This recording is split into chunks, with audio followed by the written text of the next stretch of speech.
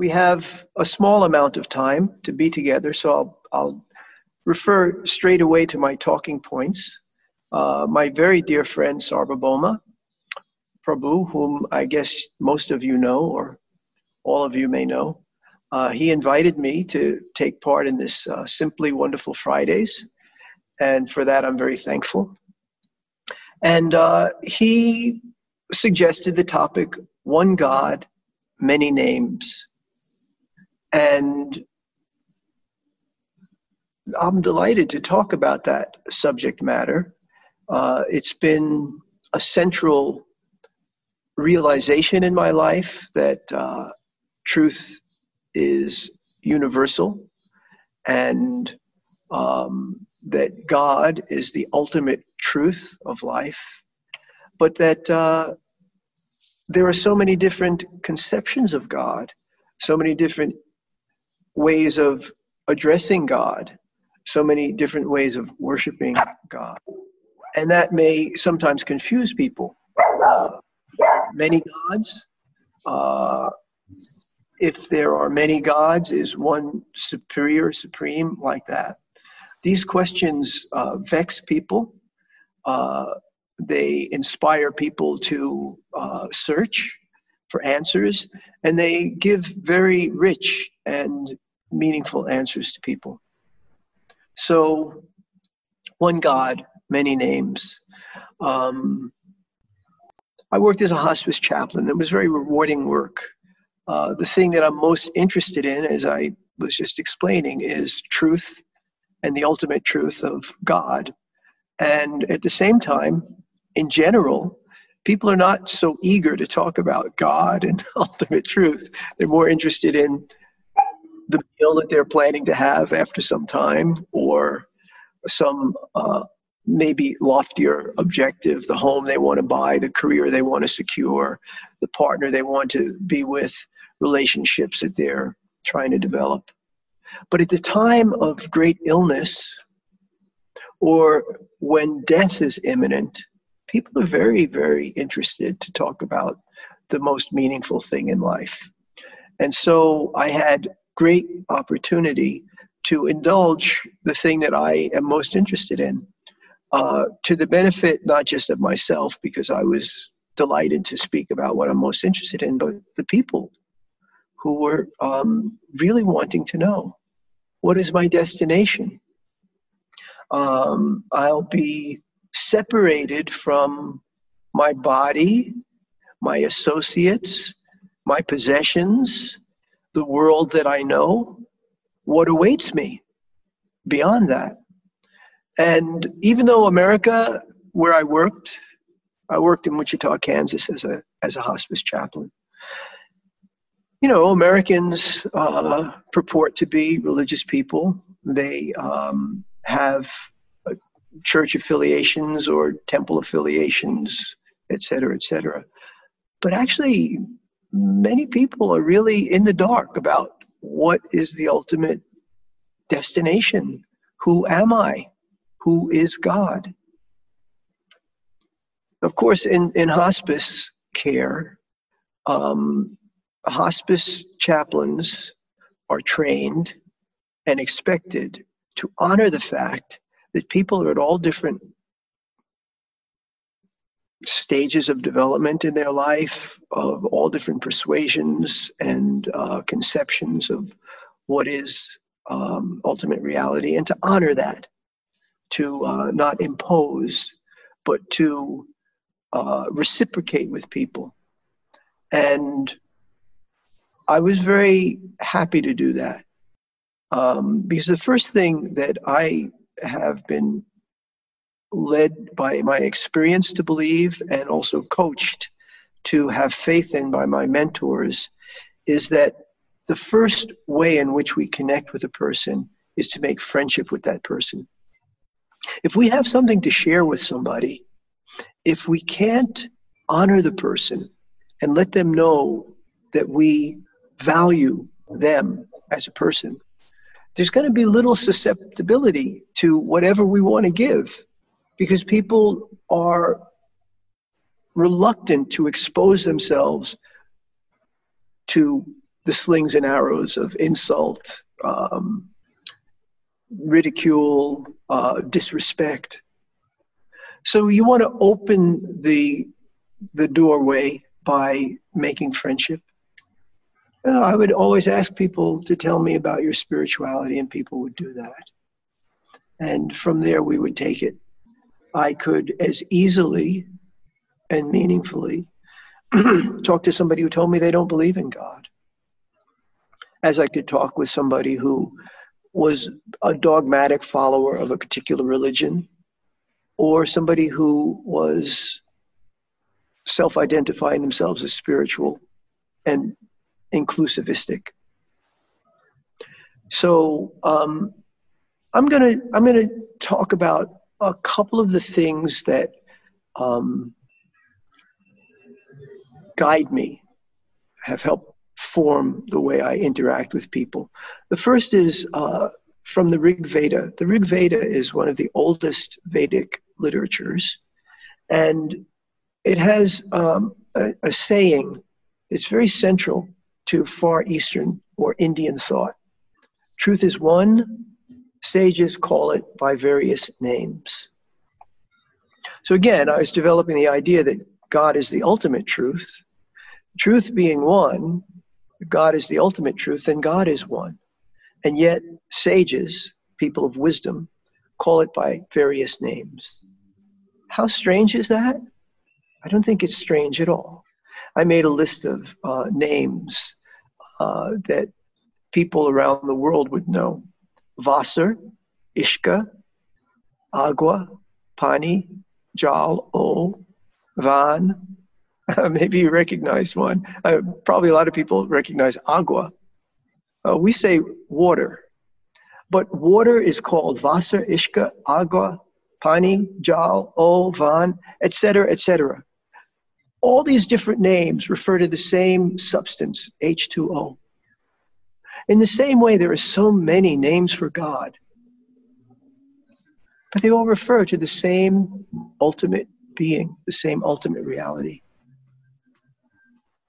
Not everybody understands that, but again, if we tie the knot of friendship by respecting the person, by valuing the person, by hearing the person, by seeing the person, by letting the person speak, then there's a conduit formed.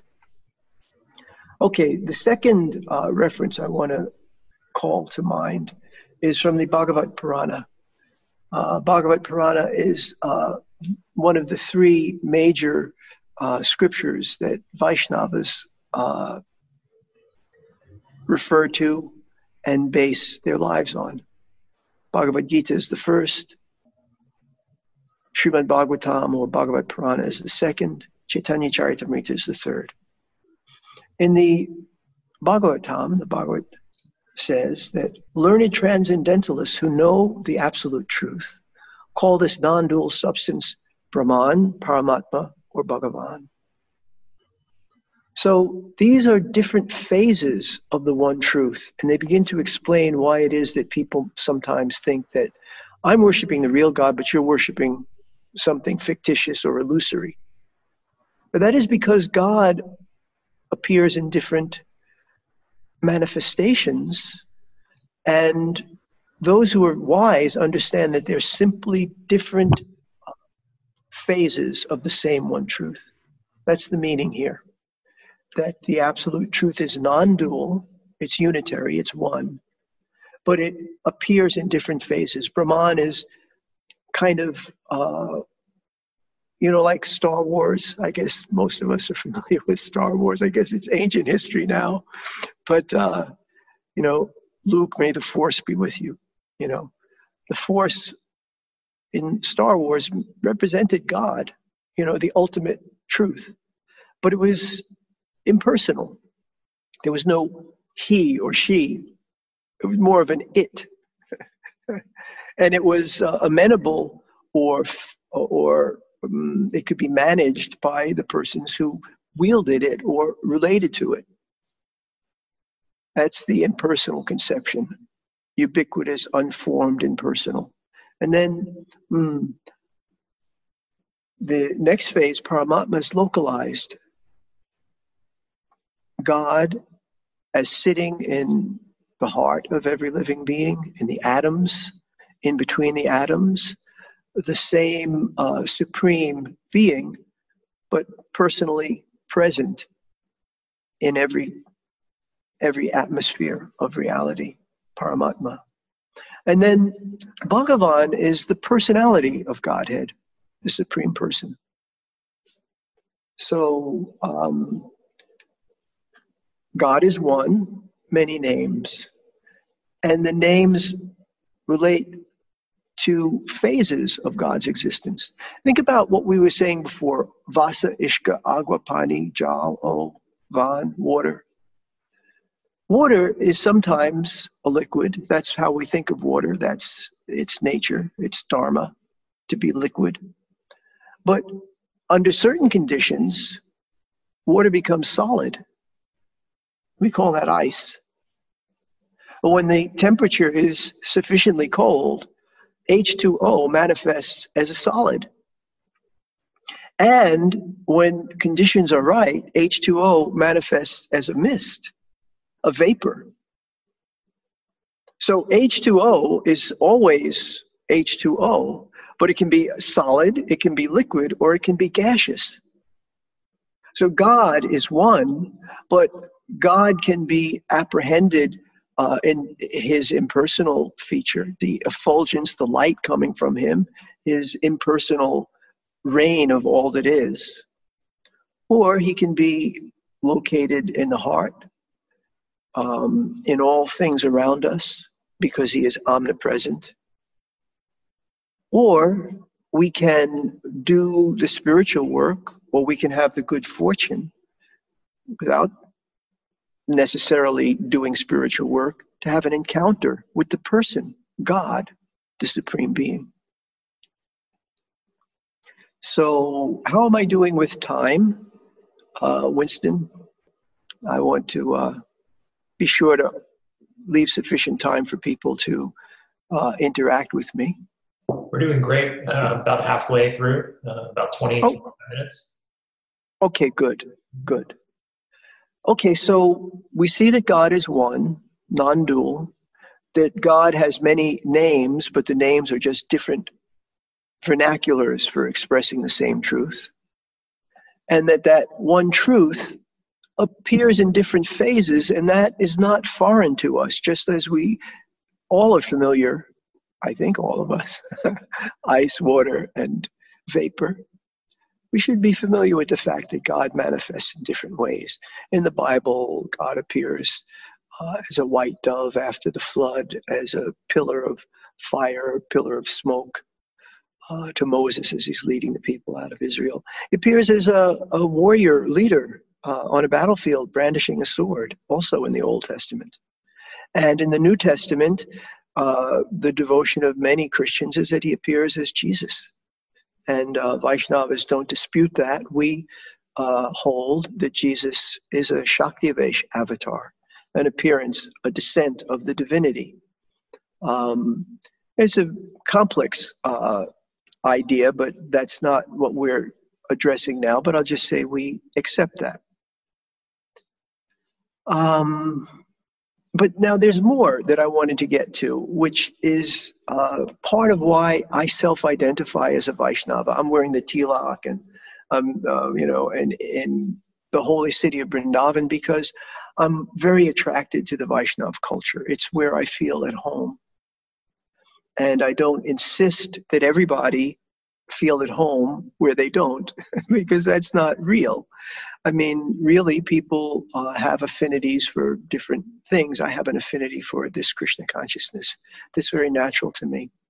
And in Krishna consciousness, not only do we hold that God is one with many names and that God appears in different phases, but something that was particularly and remains particularly gratifying to me is discussed in the Chaitanya Charitamrita. I mentioned that as like that's the postgraduate scripture for Vaishnavas. The highest revelations are contained there. And one of those is in the very beginning of the Chaitanya Charitamrita, where Krishnadas Kaviraj, the author, he explains, there's this verse, The loving affairs of Sri Radha and Krishna are transcendental manifestations of the Lord's internal pleasure-giving potency. Now here's the sort of defining sentence here. Although Radha and Krishna are one in their identity, previously they separated themselves. Now what is this? This one is God. Their identity is the identity of God. That's who Radha and Krishna are. And they are one in their identity. But then the author is disclosing to us a secret, that this non-dual, supreme aspect of the ultimate reality, God, has two moieties, we can say. Moiety means like a part or an aspect, a feminine aspect and a masculine aspect. So let me read the whole phrase here. The loving affairs of Sri Radha, the feminine aspect, and Krishna, the masculine aspect, are transcendental manifestations of the Lord's internal pleasure-giving potency.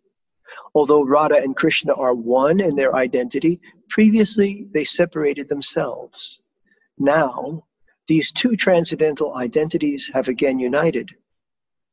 In the form of Sri Chaitanya Mahaprabhu, I bow down to him, who has manifested himself with the sentiment and complexion of Srimati Radharani, although he is Krishna himself. And so this is something that is quite topical. We see that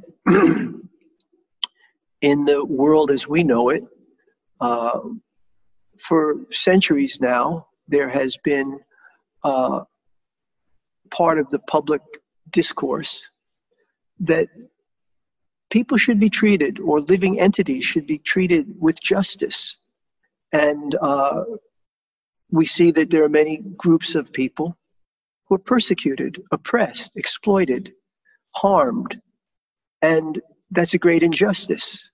And it bothers people. And in the modern discourse, there are so many efforts to undo that injustice and to alleviate the injuries and cease the harm.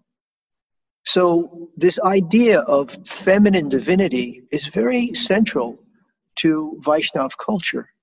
Vaishnavas adore Radha and Krishna. And if you go into a Vaishnava worship place, there is the deity form in painting or sculpture. We see a beautiful female form and a beautiful male form, and they're a couple. And they are one, and yet they're two. It's a complexity. It's a refinement. It's additional rich knowledge. So, I think it might be meaningful to share one or two experiences that I have had in my hospice care. And I think this is the value of being conversant with all religions and recognizing that they all are centered on adoring, worshiping, relating to, and giving pleasure to the Supreme One. But one of the people that I worked with was a woman, a retired school teacher, and her husband was dying in the hospice. And when I got to meet the couple, I discovered straight away that he didn't need a chaplain. He was very happy to have palliative care. He wasn't in any more pain. He wasn't in any anxiety. He wasn't afraid that after death he would suffer in hell or something like that. He just was feeling good and happy to be comfortable, that his wife was with him, and he didn't need my services. So I would talk briefly with the wife, and I noticed that she loved to read. And so maybe a week and a half passed, and I would visit daily. I was in like the ICU of the hospice where I worked, where people came to die. And so I would see people on a daily basis. There were 16 beds. I'd make 16 visits in a good day and check in on everybody and see if anybody needed special help. So in the process of checking with this couple, at one point, I asked the woman again, was there anything that I could do for her? And she said, well, actually, chaplain, there is one thing that's always bothered me.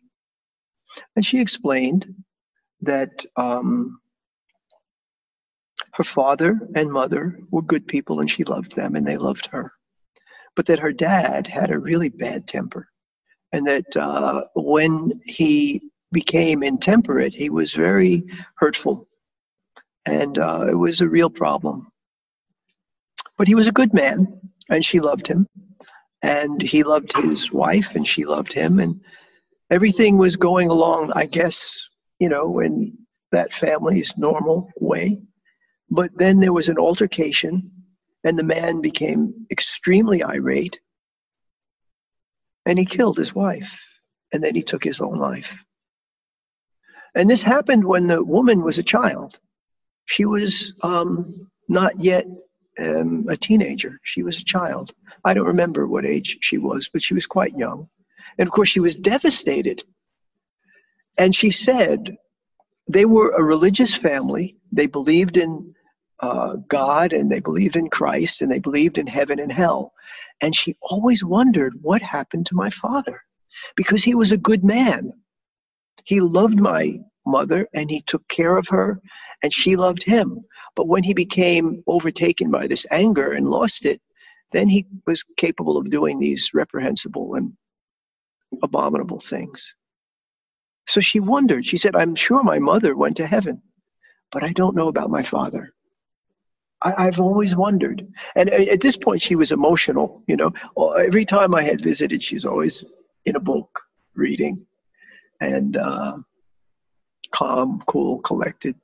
Now, some emotionality was visible.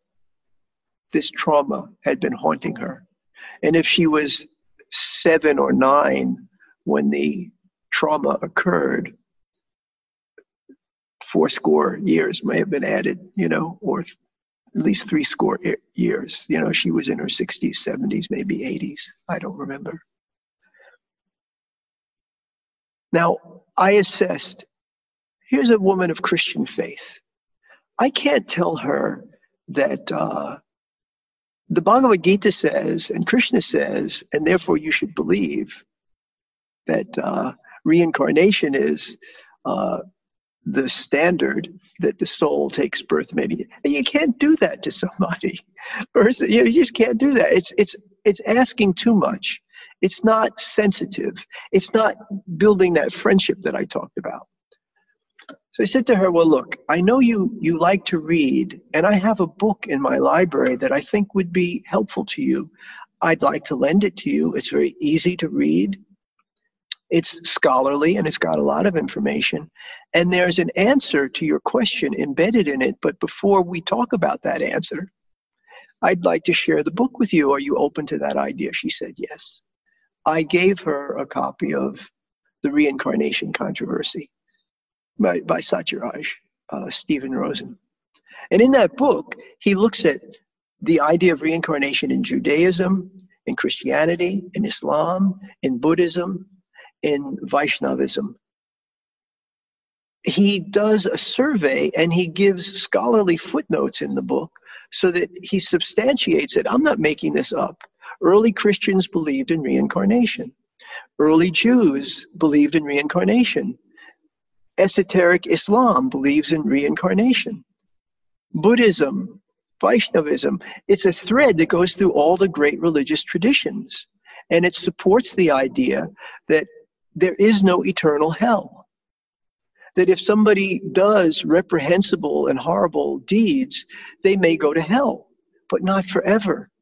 That would be a maligning of and a misrepresentation and a misunderstanding of the character of God, who loves the soul unconditionally. I wanted to have that discussion with her, but I thought, let me prepare her and not shock her or put her off so that she can't get the hope inspired in that message. Well, she read the book.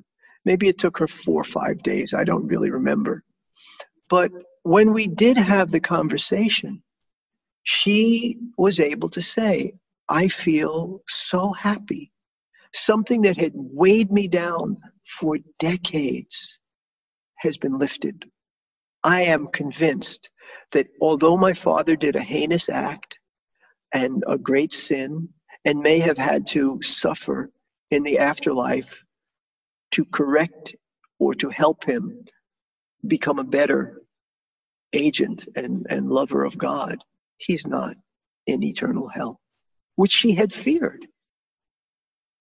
So this is what happens when we have interest in other religious perspectives, have respect for people's where they land in their religious journey, where they land in their spiritual journey, even if that's atheism, which we think is abhorrent.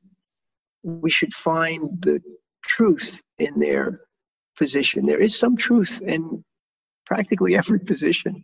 There's something we can work with. There's some germ of reality we can work with. So I want to open it up for dialogue. I think that, I hope I've left enough time for that.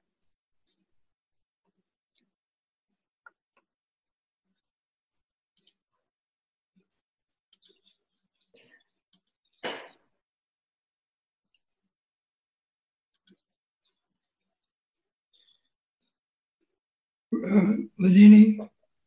Yes. Can you retell that story that Radhanath Maharaj tells about the dog and the gentleman that has his dog will recognize him in any condition? Oh, yeah, Radhanath Swami, His Holiness Radhanath Swami is spiritual master in ISKCON, author, very gifted speaker and musician, and very experienced Vaishnava. As a young man, he went to India as a pilgrim, and he was searching for his spiritual master, his spiritual path. And in that process, he made friendship with an Indian man who was a Ram Bhakta, devoted to Ramchandra. And he noted that his friend, the Ram Bhakta, had a best friend, another Indian man who was a Muslim.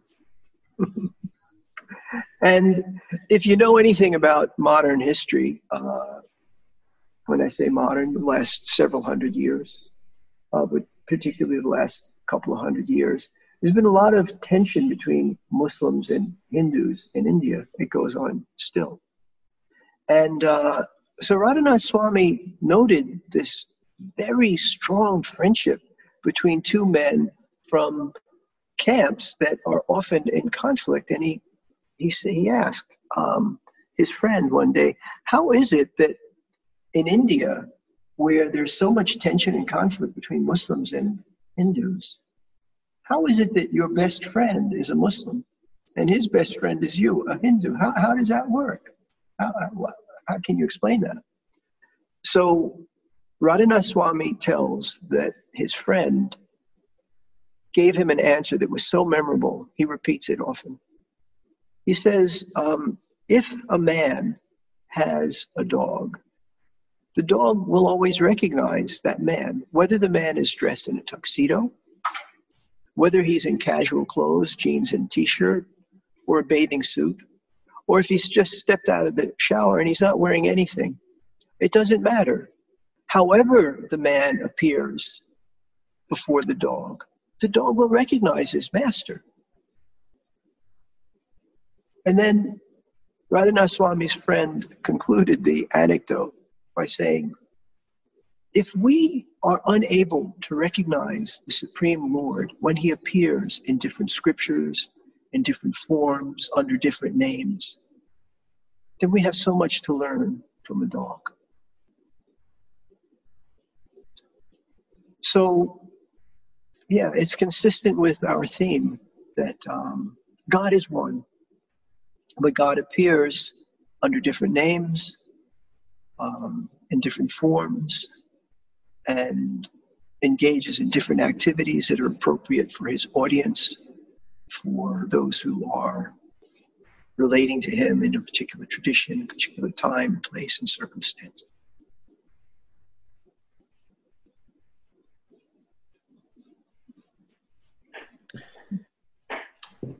Jenya asks, did your hospice experience reinforce your/our attachment and need for human connection?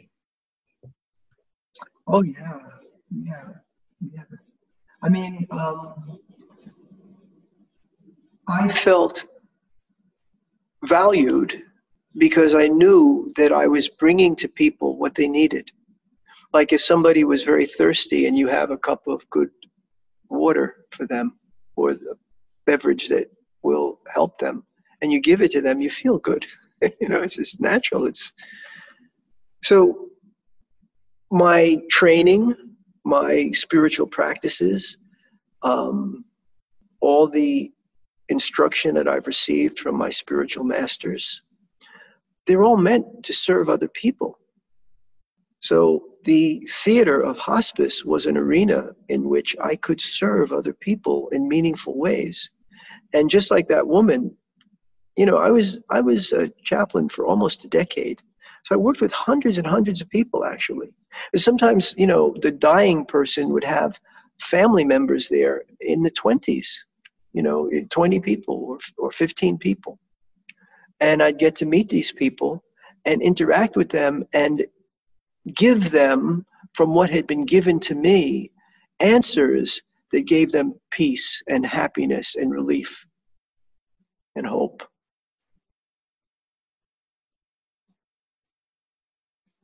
Of course, people used to say to me, isn't it morbid? How can you stand to work, I mean, in my writing about hospice, I talked about the fact that sometimes in the inpatient unit where I worked, like an intensive care unit, 5 or 7 people would die in a single day. And I would be called upon to help people with their moment of acute grief at the moment of passing of their loved one. And then 2, with the grief that's not so acute. Afterwards, there's a grieving that needs to take place because the wound is deep. Separation is a deep wound. It's also a great opportunity, but it's a deep wound and it needs attention. We can't ignore it. So it was deeply gratifying work. And yes, it was sometimes disturbing.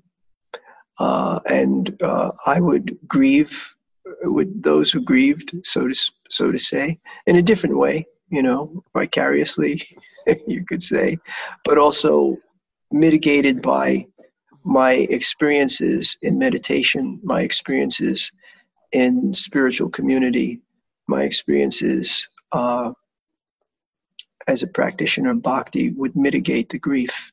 But still, I have feelings, and I would have to recover. I found cooking was a good way to recover. Taking walks in the park and botanical gardens, good way to recover. I hope that answers your question. It does. Thank you.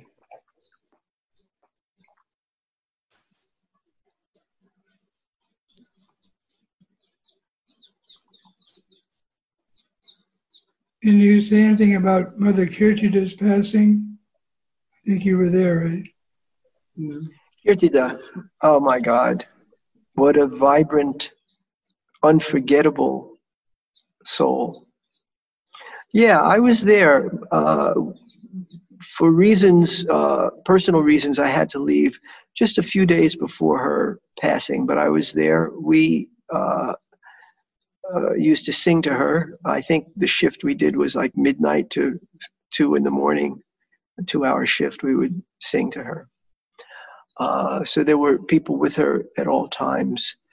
Here's what is most meaningful to say about Kirtida's passing. I had tremendous regard, affection, appreciation for Kirtida. So to know that she was ill to the point of death was not a happy thought, And I lived out of state. I wasn't living in Texas. I was living in Kansas. And I visited with my wife at that time to spend time with her, knowing that her death was supposedly imminent. Well, we ended up staying a lot longer than we thought. We had to leave before she passed. But when we were on the threshold of seeing her, knowing that she was very close to death, there was a dread. We dreaded seeing somebody that we loved in an extremity of sickness, sickness unto death.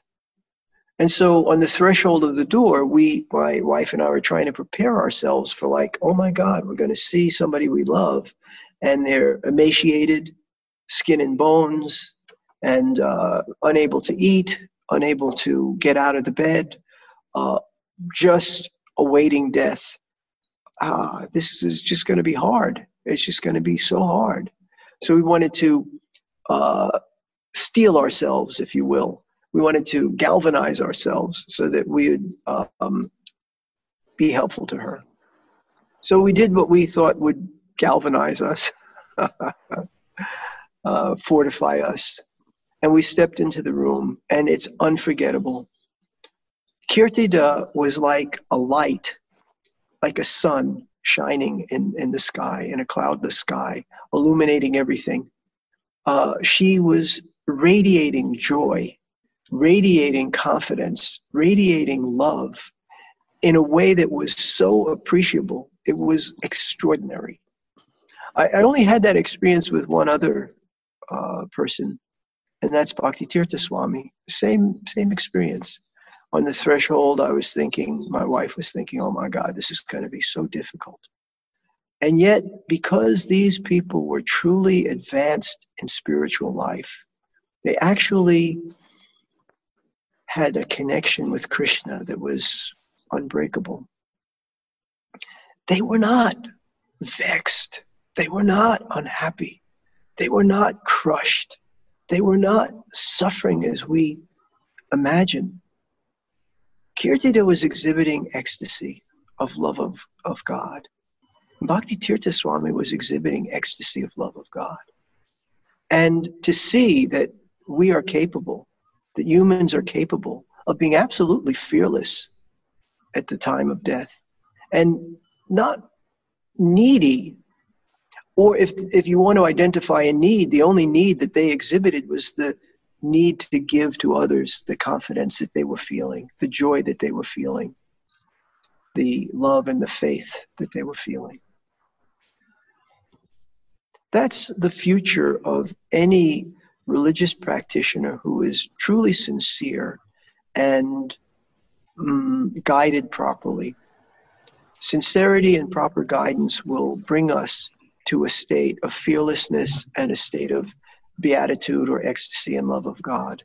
And then death, where is thy sting, as Paul wrote.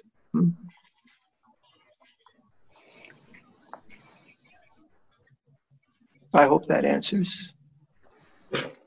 So hi, Haldini Prabhu.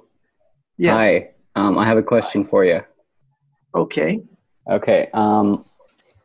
So I guess my question is, when talking about Krishna and ISKCON and Krishna consciousness to other people who aren't familiar with Krishna, who are Christians or in some other religion, what is the best approach to introduce the faith that we practice, I guess in a sense, without creating skepticism or fear in the other person's? Because for example, like if I bring up Krishna to a Christian, that person kind of seems skeptical or hesitant to even want to open their ears to understand what that means, or if it's a similar. I mean, I've had experiences like that, so I just want to know if there's like an approach that's graceful and that can ease myself into like introducing Krishna, or at least like finding parallels If that makes any sense. Does that make sense? It makes sense. It's a great question. It's a very wonderful question, and it's one that I've dealt with many times. Obviously, in the work of a chaplain, I was in Kansas, in an area where there were very, very few Vaishnavas practicing. Most everybody that I dealt with was either agnostic, atheist, or Christian.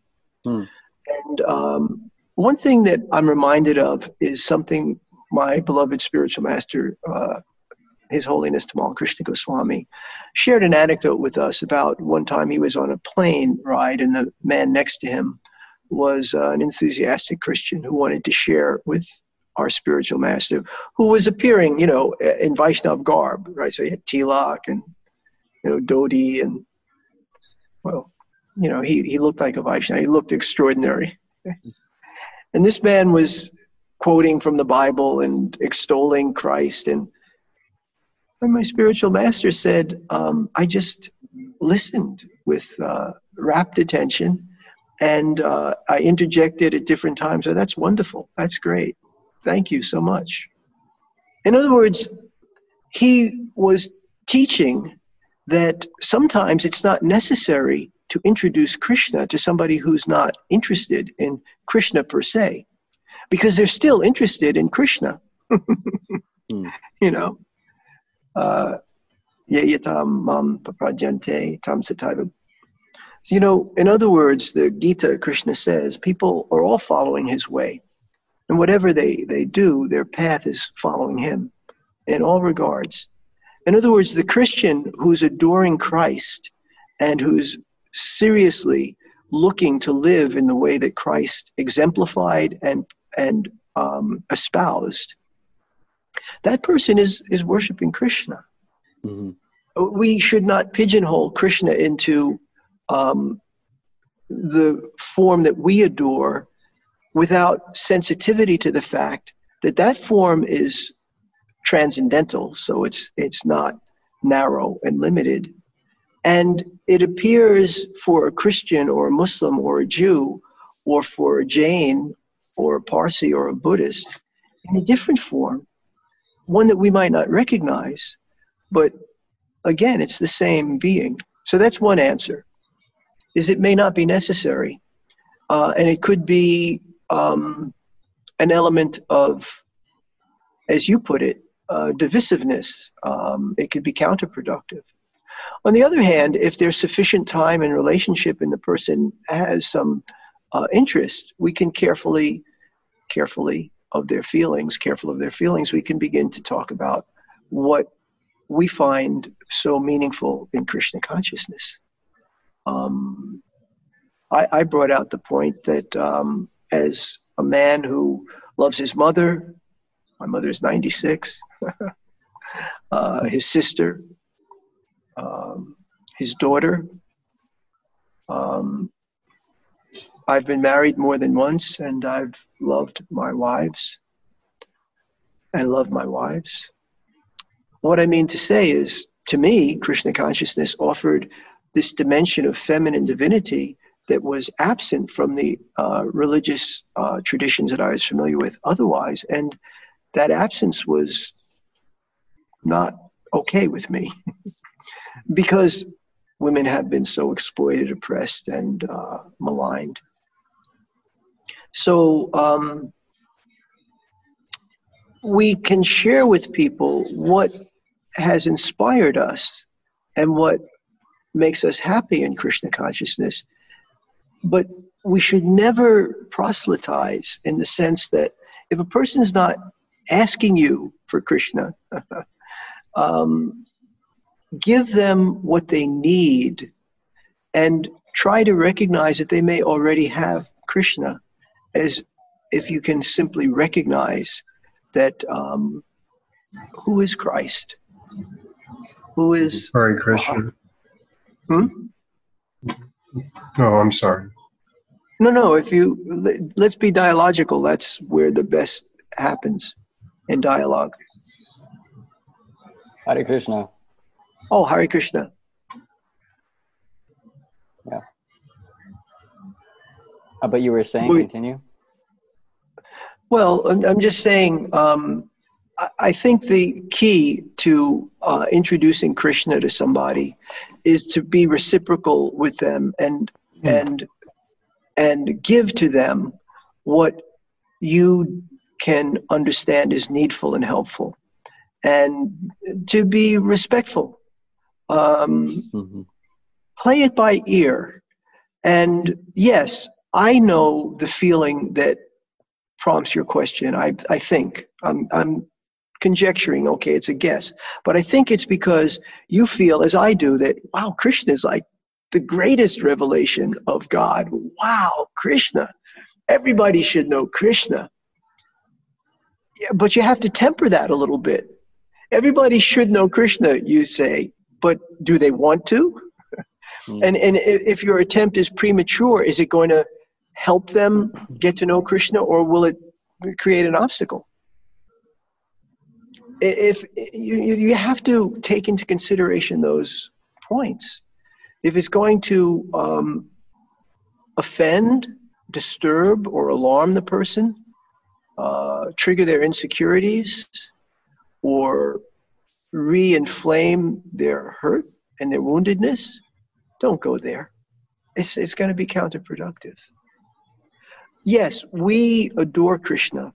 So another thing that Tamal Krishna Goswami taught his disciples is, if you become a likable person to that person by behaving in the way I just described, really respecting the person, really honoring the person, really hearing and listening to the person and seeing the person, getting the person, that is a step towards their loving Krishna. Because you are a devotee of Krishna. And what does Krishna say? Those who claim to be my devotees are not my devotees. Those who say that they're devotees of my devotees, they are my devotees. So the lover, the devotee, the disciple, the servant of the Lord is very, very dear to the Lord. So if we can endear ourselves to another by seeing that person as dear to us, that's how we build the bridge to give them Krishna. That's how we give Krishna. That's how I understand it. That's been my experience. I see. Thank you so much. That was wonderful. Thank you. You're welcome. Thank you for your wonderful question. It's nice to see the faces. I see a number of faces. Hi, Prabhu. Thank you. Thank you very much. Thank you. Thank you, Sarvabhauma Prabhu. Thank you, Prabhu Tamal Krishna Maharaj. He gave an analogy so far as the devotee was talking about talking to the Christians. Tamal Krishna gave an analogy. He said, if we were going to Los Angeles from Dallas in an airplane and I took a vehicle, where are we going? So that always stuck with me. So I love the Christians, but I don't waste my time arguing. But that was a very good analogy that you gave to approach that matter. You know, which I deal with it daily. I bought a piece of Bhagavad Gita's, and I just don't give them to everybody unless they're interested. But very wise. Yes, probably very, very wise. Sarvabhauma introduced me to Krishna consciousness back in the 80s. I found a book, Easy Journey to Other Planets, in '76, and Sarvabhauma Prabhu had cultivated me. So I love you all, and thank you. Thank you. I hope to meet you all one day. Yes. Well, likewise, I share that hope. It's delightful. Thank you for your comments. And I'm glad you got that wisdom, and that you've kept Krishna. Wow. It's for terrific. 45 years right now. It's terrific. Jai. Hare Krishna. Hare Krishna. Yeah, I was going to say, can you hear me? Yes, I can hear you well. Thank you. Yeah, in this age, at this present moment, so many people are dying of COVID. Sometimes we feel it's untimely and without being surrounded by friends or family members. And the family members may not have the opportunity to grieve the passing of a loved one because of COVID. So under this and some people have had multiple losses. How can we give solace, or how can we help those who are suffering from this kind of and this in this situation now? What hope can we offer them? It's a very important and very good question. So I'm going to speak extemporaneously. One thought, the first thought that came to my mind is the Bhajananandi. So we're Ghostianandis. This means that we go into the field and we may even adopt the dress of and the demeanor of the persons that we wish to give to. So that Ghostianandi is very sociable preacher, teacher, mentor, mixes with the people, is not secluded, is going abroad. But you're talking about a circumstance in which there's isolation, there's social distancing. Here we are meeting, vicariously, right? We're all in our separate little cells, right? So about the Bhajananandi, we may think, because Prabhupada emphasizes that ours is a Ghostianandi tradition and there's more generosity of spirit like that. Sometimes he speaks in that way. But at other times he speaks about, and our tradition speaks about, the fact that a Bhajananandi who's completely unknown to the world, tucked away in some forest or in some mountain fastness that nobody even has heard about, that person is securing the well-being of countless souls by their bhajan. In other words, we should never despair. Every time we chant Hare Krishna, every time we follow the instructions of our spiritual master as best we understand them, we're helping universally. Because help consists of pleasing Krishna. When we please Krishna by following the orders of our spiritual master, by chanting his holy names without offense, or regretting that we're still in the offensive stage and working to get past it, when we're acting in that way, we're pleasing Krishna. And when we're pleasing Krishna, the hopes, the wishes, the good things that we wish to give into the world, he delivers those things into the world despite the limitations that prevent us from doing it. That's why that came to my mind, that we can't only value the social model where we're abroad and we're speaking to small groups or dozens or hundreds or thousands or tens of thousands. Yes, we can do that, and that's wonderful. But even if we can't do that circumstantially, we're not unable to help. That was the first answer that came to my mind. Sometimes circumstances limit us. Of course, the model that we're using now is another way of answering. We can comfort people by preaching through media like this, hosting Zoom conferences, forming groups that get together. I think you get together every Friday. People will connect. It's vicarious in one sense, but it's real. It's substantial. It's very meaningful. I don't know. Am I answering your question? Yes, thank you.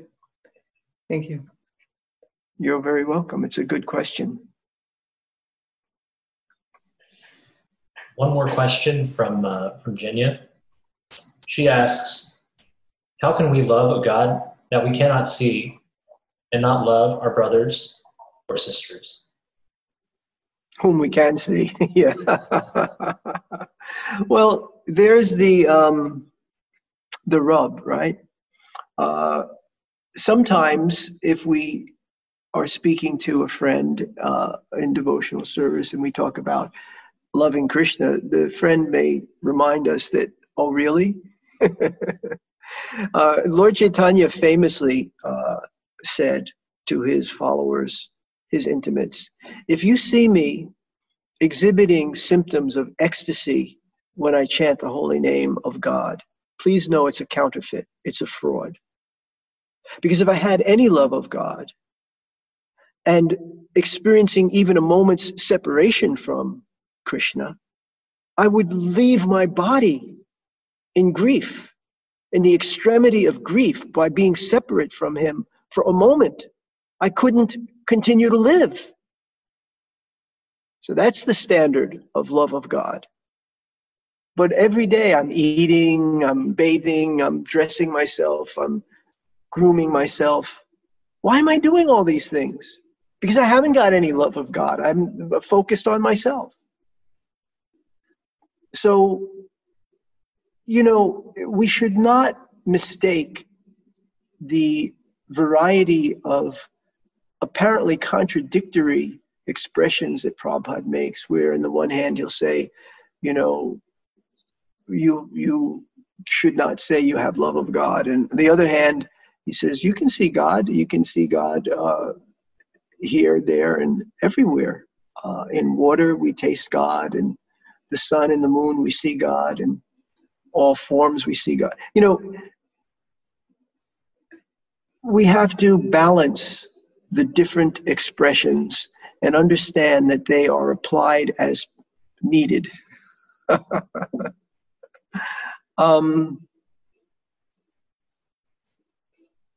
We are working on loving God, and when we see another person, we should be able to see that person in God and God in him. Krishna in him and him in Krishna. Krishna in her and she in Krishna. So when we see another, we should be seeing Krishna. That's the vision of the Uttama Adhikari. The Uttama sees Krishna everywhere, in all things, in all people, at all times, in every place. Have we reached that? That's the meaning of Chaitanya's admonishment when he was instructing his intimates. Oh, it's a counterfeit, it's a fraud. If I am separate from the Lord for an instant, I would die if I had love. I don't have love. I'm seeking to have that love. I aspire to that love. But of course, that's a kind of extreme statement meant to teach us something, not to discourage us. I give up. I can't love God. I give up. Forget it. It's too high. That's too beyond me. No, take it as one way of understanding, and then there are other ways, and they all coalesce to give us the proper perspective and to encourage us to go forward. I hope that's a helpful answer. Yes, thank you, Prabhu. That's great. Thank you. Any other questions for Houdini Shakti Prabhu tonight from the audience? I love questions. Or reflections too. We'll take them too. Yeah, reflections, please. I see one name here that's very funny. Hare Krishna. I'd love to see a face associated with Hare Krishna, but I don't. I'd like to, one quick question. You say one God, many names. And as I was growing up as a Christian, there was one God, one complexion. And as we grow older, we kind of figure out, well, why is this complexity like this? And we have no understanding for it, and they don't tell us anything for it. So whereas in Krishna, I can understand that somewhat and see. My other question is, where can I get some more knowledge and information of that? Of the variegatedness of God's appearances. I'm thinking that that's your question. Am I correct? That you're Yes, sir. asking Yes, where sir. can you? Okay. Mhm. Prabhupada's books are the Transcendental Treasure Trove, TTT, Transcendental Treasure Trove. TTT. Okay.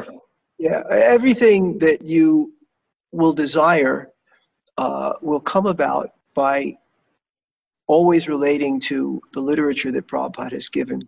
Prabhupada is the representative of Lord Chaitanya. He carries the teachings of Lord Chaitanya, and Lord Chaitanya gives the postgraduate teachings.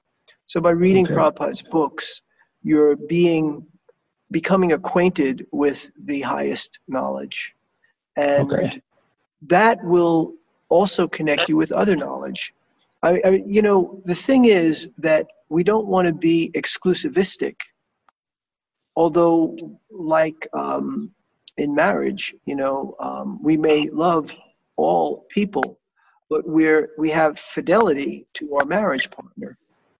This is a requisite of love. So we may have this exclusive devotion to Krishna personally, but at the same time, we want to appreciate that Krishna appears in many forms to many people. And in other words, what I'm getting at here is that to say read Prabhupada's books as the basis for the thing you're thirsting and hungering for. That doesn't mean don't read the Quran, don't read the Bible, don't read the newspaper, don't read a Harry Potter series. I mean, it doesn't mean that. It just means that don't fail to take advantage of the treasure trove of transcendence that Prabhupada has given. He was called to do this. It was anticipated that he would come and spread Krishna consciousness throughout the whole world. And Prabhupada himself said that his books were dictated to him by Krishna. So when you're reading Prabhupada's books, you're associating closely with Krishna. You're worshiping Krishna with your intelligence. And Krishna is informing you of everything needful. And don't feel that you shouldn't read other things. We want to be knowledgeable and conversant, and we don't have to fear that if I'm reading Harry Potter or I'm reading, I don't know, Shakespeare, it's going to contaminate me. And I'll lose my Krishna consciousness. That's just silly. It'll enrich your ability to appreciate Shakespeare or Jalaluddin Rumi or whomever it is. I hope that's a good answer. I hope it touches on your question.